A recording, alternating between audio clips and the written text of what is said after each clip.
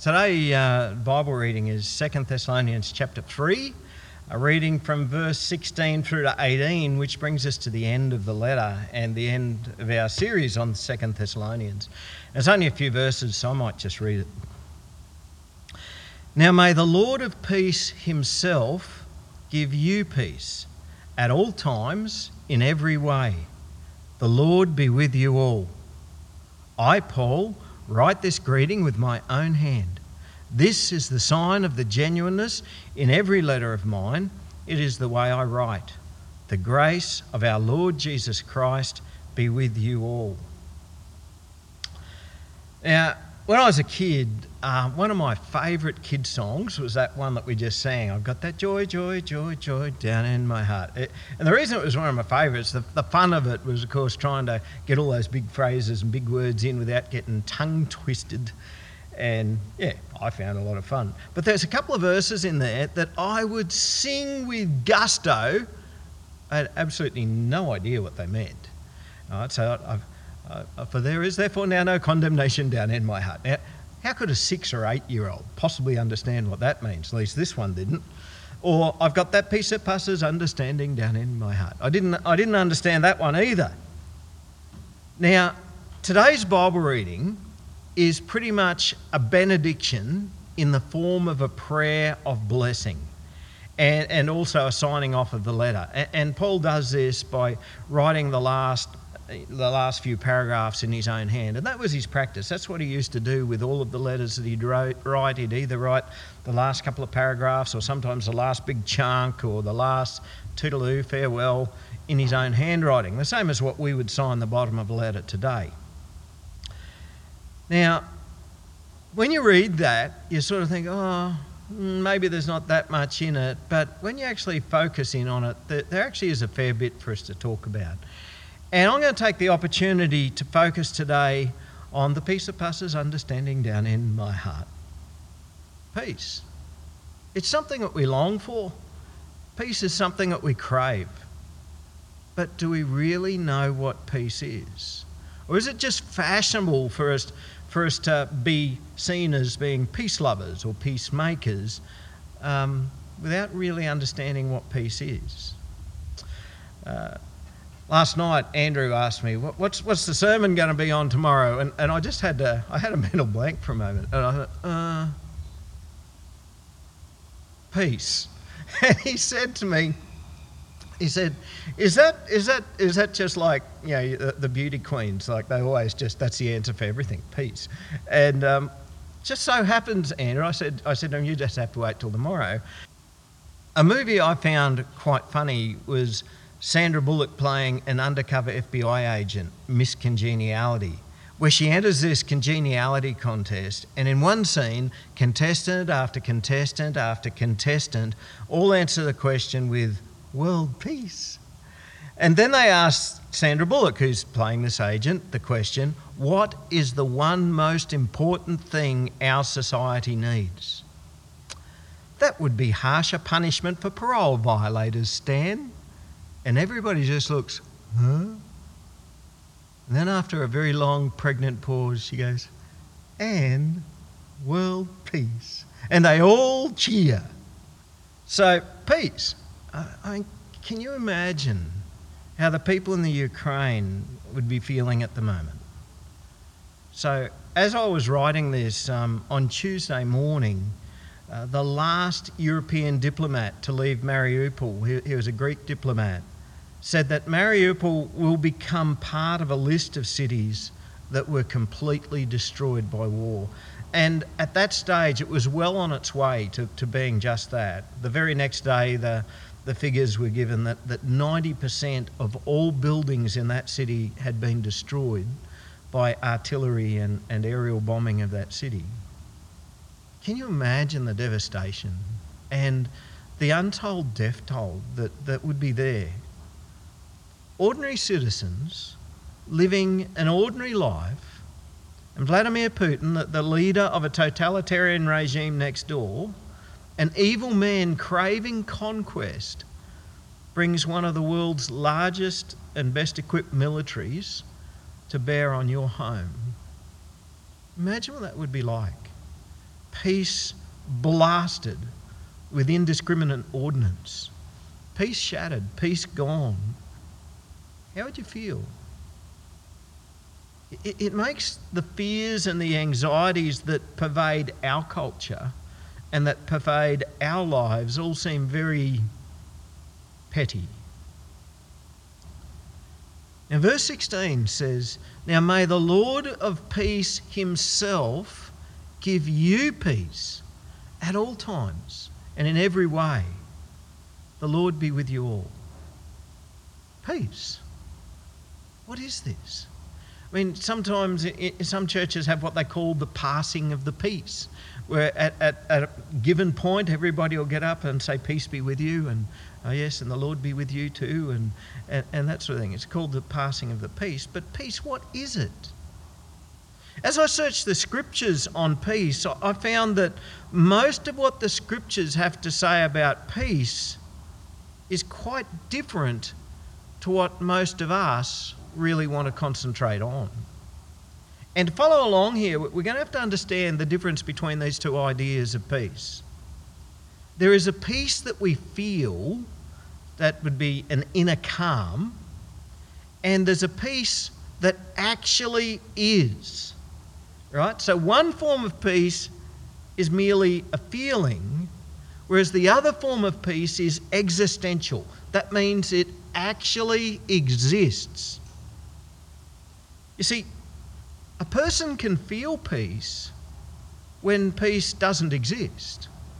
And likewise, a person may feel no peace and be terribly anxious about all sorts of things when peace does exist. And something that I've had to learn in my journey as a Christian is feelings can be very often wrong. Feelings can be very misleading. Feelings can be very deceitful. The Lord said through the prophet Jeremiah, "The heart is deceitful above all things and desperately sick. Who can understand it?" Feelings are often, actually I probably should say very often, the cravings of the flesh that we then dress up into something which is a bit more spiritual. Now, the sort of peace that we find in the Bible, so biblical peace, is existential. It actually exists. It is real. And by the way, when I use that word existential, please don't ever get that confused with the philosophical idea of existentialism. Two very different things. There's one preacher I heard once, he talks about all these isms and he says very rarely is an ism a good thing. Except for baptism. Baptism is a good thing, but most other isms not so good.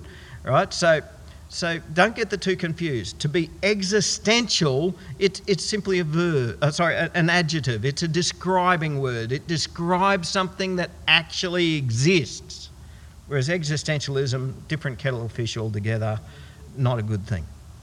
Right, so biblical peace is existential. It actually exists. Now sometimes the scriptures reveal to us a peace that is in the present. It is here and it is now. And sometimes we read about a future peace. Now it is still an existential peace. It still exists. It just hasn't made its appearance yet.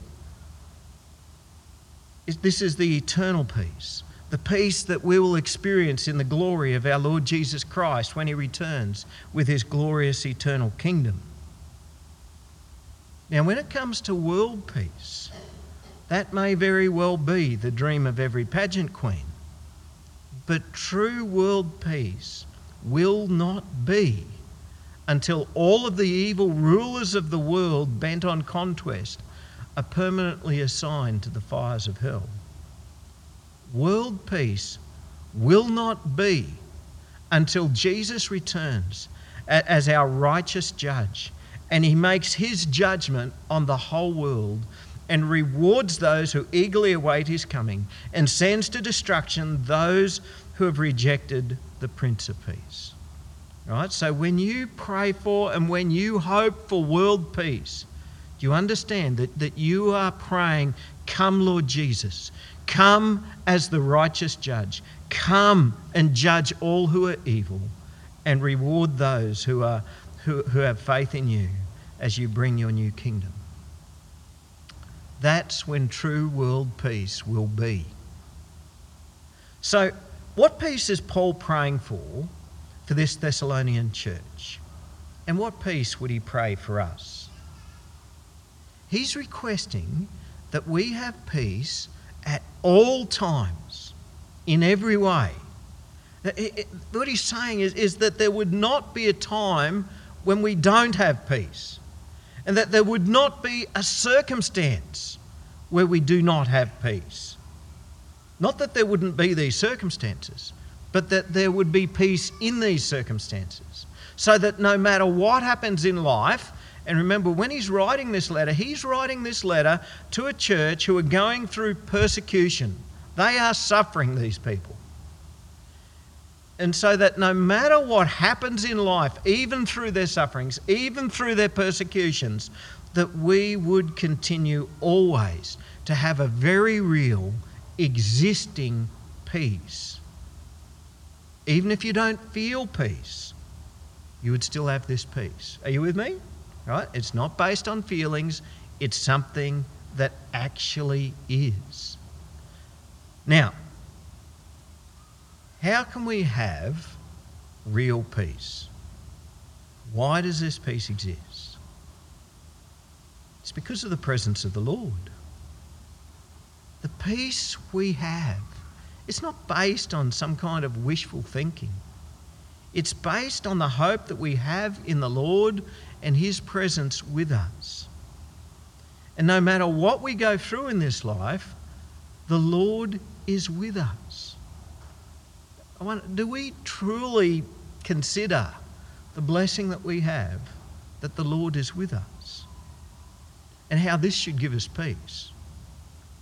Right? So, if the Creator of the universe is with us, no matter who comes against us, we have every reason to feel peace, do we not?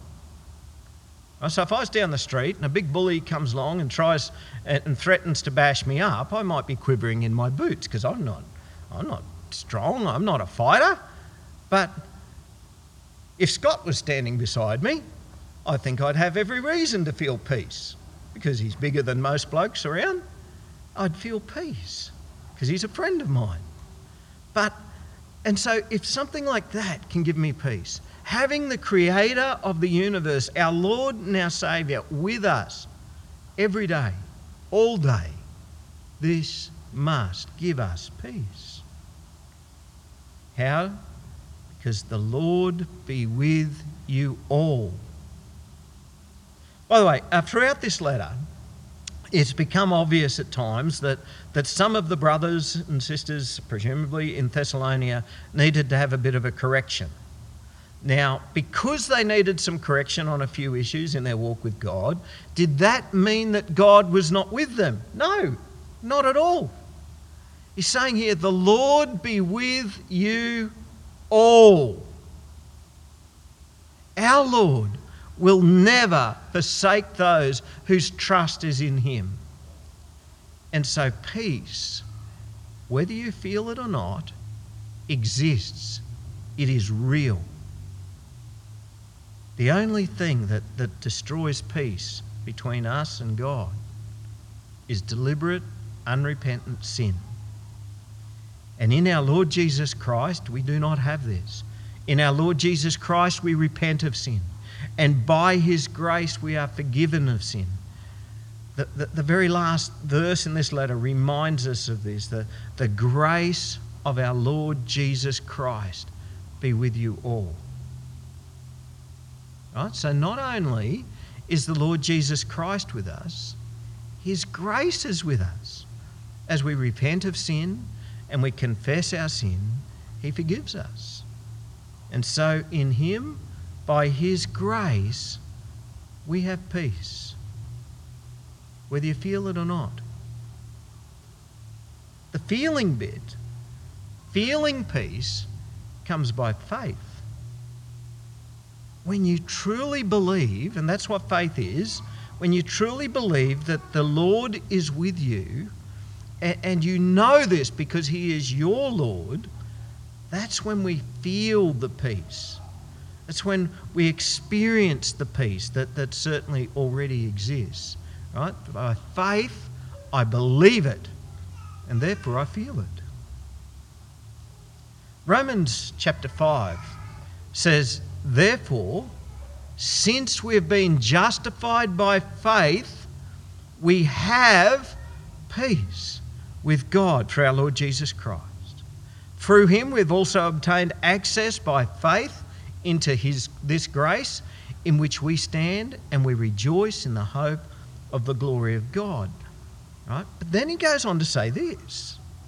Not only that, but we rejoice in our sufferings, knowing that suffering produces endurance, and endurance produces character, and character produces hope. And hope does not put us to shame, because God's love has been poured into our hearts through the Holy Spirit who has been given to us. You understand this? Like, even in sufferings, we have peace.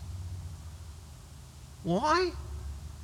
Because we've been justified by faith. Jesus said in John chapter 16, I have said these things to you that in me you may have peace. In the world you'll have tribulation, but take heart, I've overcome the world, right? Jesus hasn't promised us that everything's going to be rosy and shiny and we're not going to go through trials or tribulations. He's saying, in the world you will have tribulations. But even in tribulation, we have peace because we are in Christ, which means Christ is also in us. The Prince of Peace is in us by his Holy Spirit, and we have peace. Now, some of you might be going inside, but hang on a minute, Michael. Then if I have this peace, why don't I feel the peace? Why don't I feel it? Well, if you don't feel the peace, your feelings are wrong. And feelings can be wrong in both ways, you know. In Isaiah, God said there is no peace for the wicked, and yet they felt peace. In Jeremiah and Ezekiel, Israel had sinned greatly against God. They'd forsaken God and they'd turned to idols and false gods. And God's prophets were saying the time for destruction is coming. And they were saying that there's two world superpowers going to come. One's going to be Assyria and the other's Babylon, and they're going to utterly destroy Judah and Israel. So God's prophets were telling them this. But there's a whole heap of false prophets who say, no. They had visions of peace. And they were saying, peace, when there was no peace. And the people of Israel and Judah felt peace, and they felt secure. After all, we're God's people, aren't we? We're living here in the promised land, aren't we? We'll be right. That was their feelings. But their feelings were wrong. Think of the unsaved today. They have no fear of God. And yet most are at peace within themselves. There is no God. But even if there is a God, I'll be right because I'm a good bloke. Not realising, of course, that the rejection of the Lord Jesus Christ is the worst possible sin. And thus they are enemies of God, in desperate need of having peace with God. They feel peace, but their feelings are wrong. And the flip side of that is sometimes disciples of Jesus feel no peace. And this happens, I think, when we set our minds on the things of the flesh and we're concerned for things that we shouldn't be concerned about. It's when we care for the things of the world, health, wealth, long life. It's when we care more for this life than what we do about the life that He's saved us to. Now, if as a Christian I don't feel peace, that's a faith problem. Anxiety. People of the world have every reason to suffer anxiety. But when a disciple of Jesus feels anxious, that indicates a faith problem.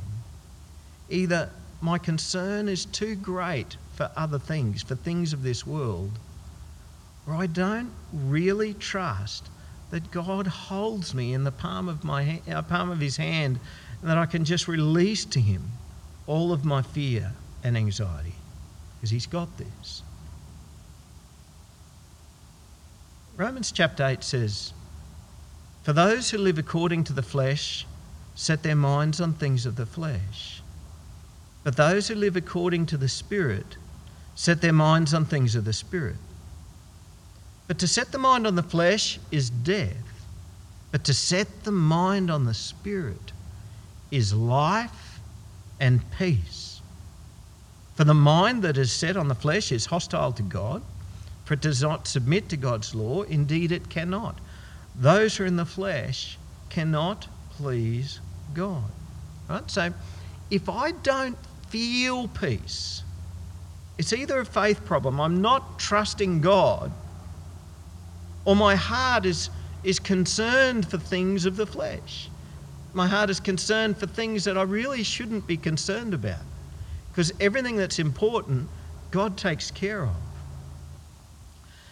So within the Christian church, there's a very common, and I'm going to say unbiblical, a misunderstanding of peace. I'm sure you'll be familiar with it. And it's not about existential peace. Once again, it's about feeling peace. Right? And it goes like this. A person may be facing a decision, and it could be a decision that's been forced upon them, although more often it'll be a decision where a person is seeking a change to help them to fulfill their hopes and dreams. And so we look at the options, and they set their heart on a particular option. They may pray about it before they choose that option, or they might pray about it after they've thought, yeah, that's the best option, and then pray about it. And the prayer is essentially seeking God's stamp of approval or God's guidance, right? So, God, is this your will on my life? I want you to show me, is this your will or is it not? Or it might just be a more general prayer. Lord, show me your will for my life. And it might all seem good to me, and then I feel good about it, and I don't have anxiety about it, so I have this inner calm. And then we tend to say those magical, spiritual sounding words. I pray about it, I have a peace about it, therefore I believe it's God's will. Now, we've all heard this, haven't we? Most of us have probably said this. I know I have. We've definitely all heard another Christian say it at some point. I've prayed about it, I have a peace about it, and therefore it must be God's will. Now, this is very much the practice of many Christians today. Now, what do we base this practice on? And I searched the scriptures, and I've put it up on the screen there, a few examples of this method that I've found of determining God's will in the scriptures, right? So these that I've put up there are the examples of godly men and women in the Bible who have felt a peace about something and known, therefore, that it's God's will. At least they're the examples I could find. Now, for those who are listening to the recording, the screen's blank. I couldn't think, I searched and I just couldn't find an example of how this is a method in the Bible of determining God's will for our lives. In fact, in the scriptures, the will of God may leave us feeling very reluctant, may leave us feeling very anxious about things. Right? So think about when the Lord revealed himself to Moses at the burning bush. And God says to Moses, I'm going to send you back to Egypt. Now, did Moses have a real sense of peace about this and go, that must be God's will? I feel this inner calm. No, Lord, not me. Send somebody else, was his response. But then God answered all of Moses' questions until Moses finally felt this inner peace about it. No, it never happened. No, God, don't send me. Send someone else. And he just obeyed. He went there, and that's what faith is. Following God, listening to the Word of God, doing the Word of God, even if we don't feel this inner peace about it. And then even so, when he got there and told Pharaoh what God wanted him to say, and Pharaoh says, well, you lot obviously got way too much time on your hands. I'm going to make you work even harder. I used to provide you with straw to make the bricks. Now you have to do that as well as make the bricks. And Moses turned to the Lord and said, oh, Lord, why have you done evil to this people? Why did you ever send me? Right? Now, did Moses have a peace about it? No. He followed God's command in faith. What about the perfect example? Jesus. Surely someone as close to God as Jesus would have a peace about it, to know that it's God's will. But Jesus take us to the Garden of Gethsemane. He said to his disciples, my soul is very sorrowful, even to death. He prayed, Abba, Father, all things are possible for you. Remove this cup from me. And Luke tells us that being in agony, he prayed earnestly and his sweat became like great drops of blood falling to the ground. And of course, despite his angst and inner lack of feelings of peace, what did he say? Not as I will, but your will. My Father, if this cannot pass unless I drink it, your will be done. Now, was it a feeling of peace about it that confirmed for Jesus this path to the cross?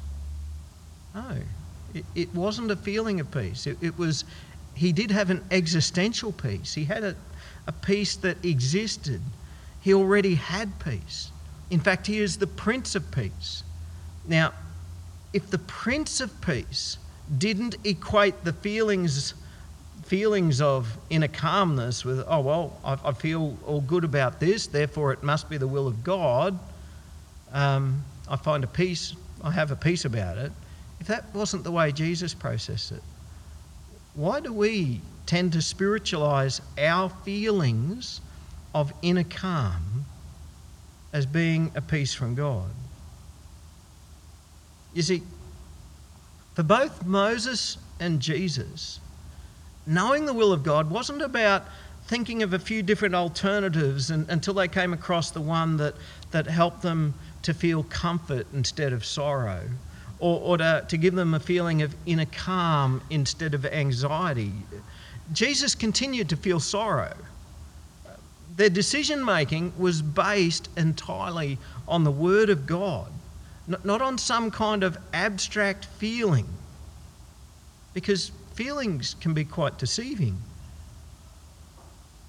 And for me, as I look back over my life, the only times when I have made major life decisions based on some kind of perceived feeling of peace, those decisions have pretty often been wrong. In hindsight, what it was me having a fleshly desire for a new direction in life, or looking for a different type of satisfaction in life, which was really actually a worldly satisfaction. And I prayed about it. I felt an inner calm. It all seemed good to me. And of course, I would have been arrogant enough to come to the conclusion, I'm a Christian, I'm a spiritual person, I feel a peace about this, It must be the peace of God. Now, of course, I didn't think that way at the time. At the time, I felt very spiritually satisfied that, yeah, it must be God.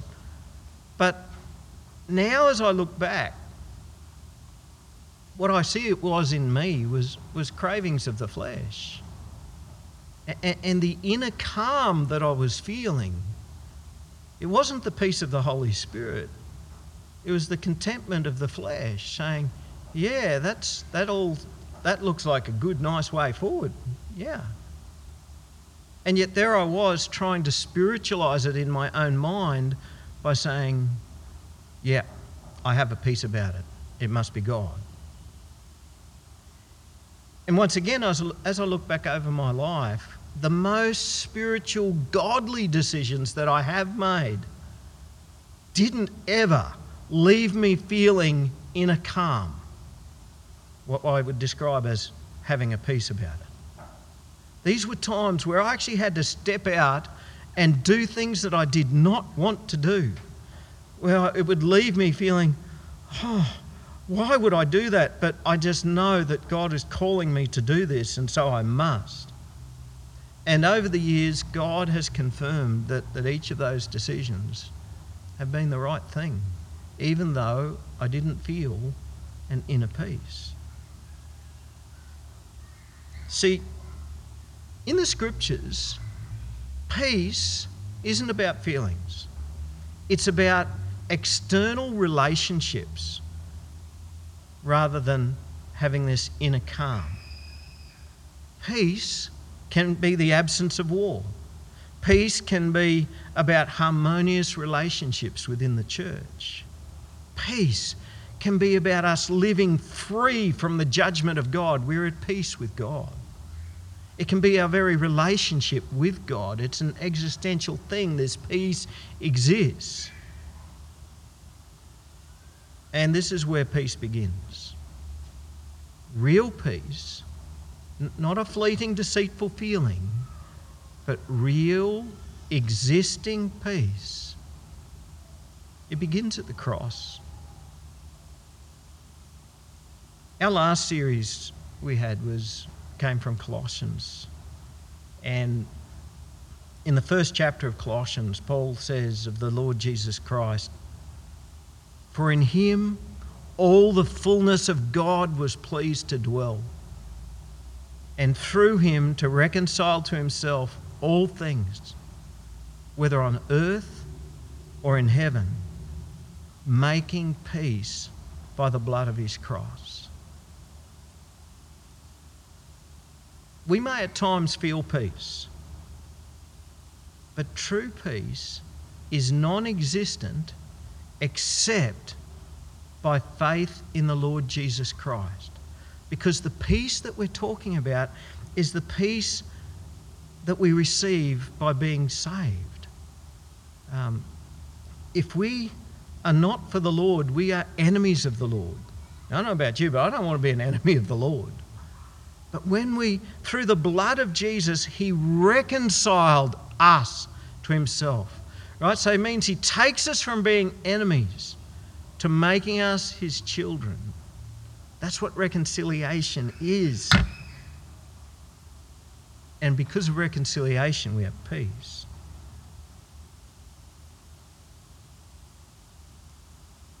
Verse 18, the very last verse of this letter, says, "The grace of our Lord Jesus Christ be with you all."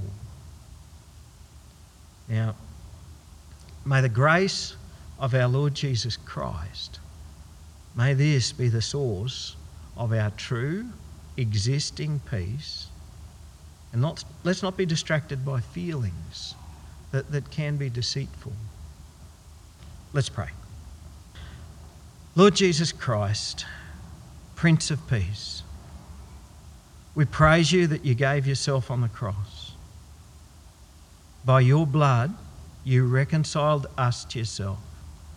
Our hearts are filled with thanks and joy. Give us faith, Lord, that we would not base our lives on deceitful feelings driven by cravings of the flesh, but that we would know you that our ears would be open to your word, and that we could empty ourselves of all cravings of the flesh that lead us to many sorrows. Lord, we pray for real peace, the peace that we receive by your grace.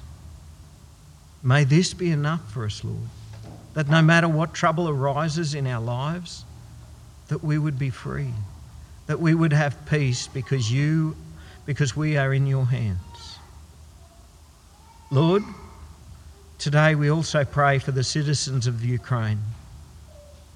Lord, may they find peace in you. And Lord, we pray for world peace. We pray for your eternal peace to come. And so we pray, come Lord Jesus, come as judge, come as saviour. Lord, don't delay. Prince of Peace, come. Amen.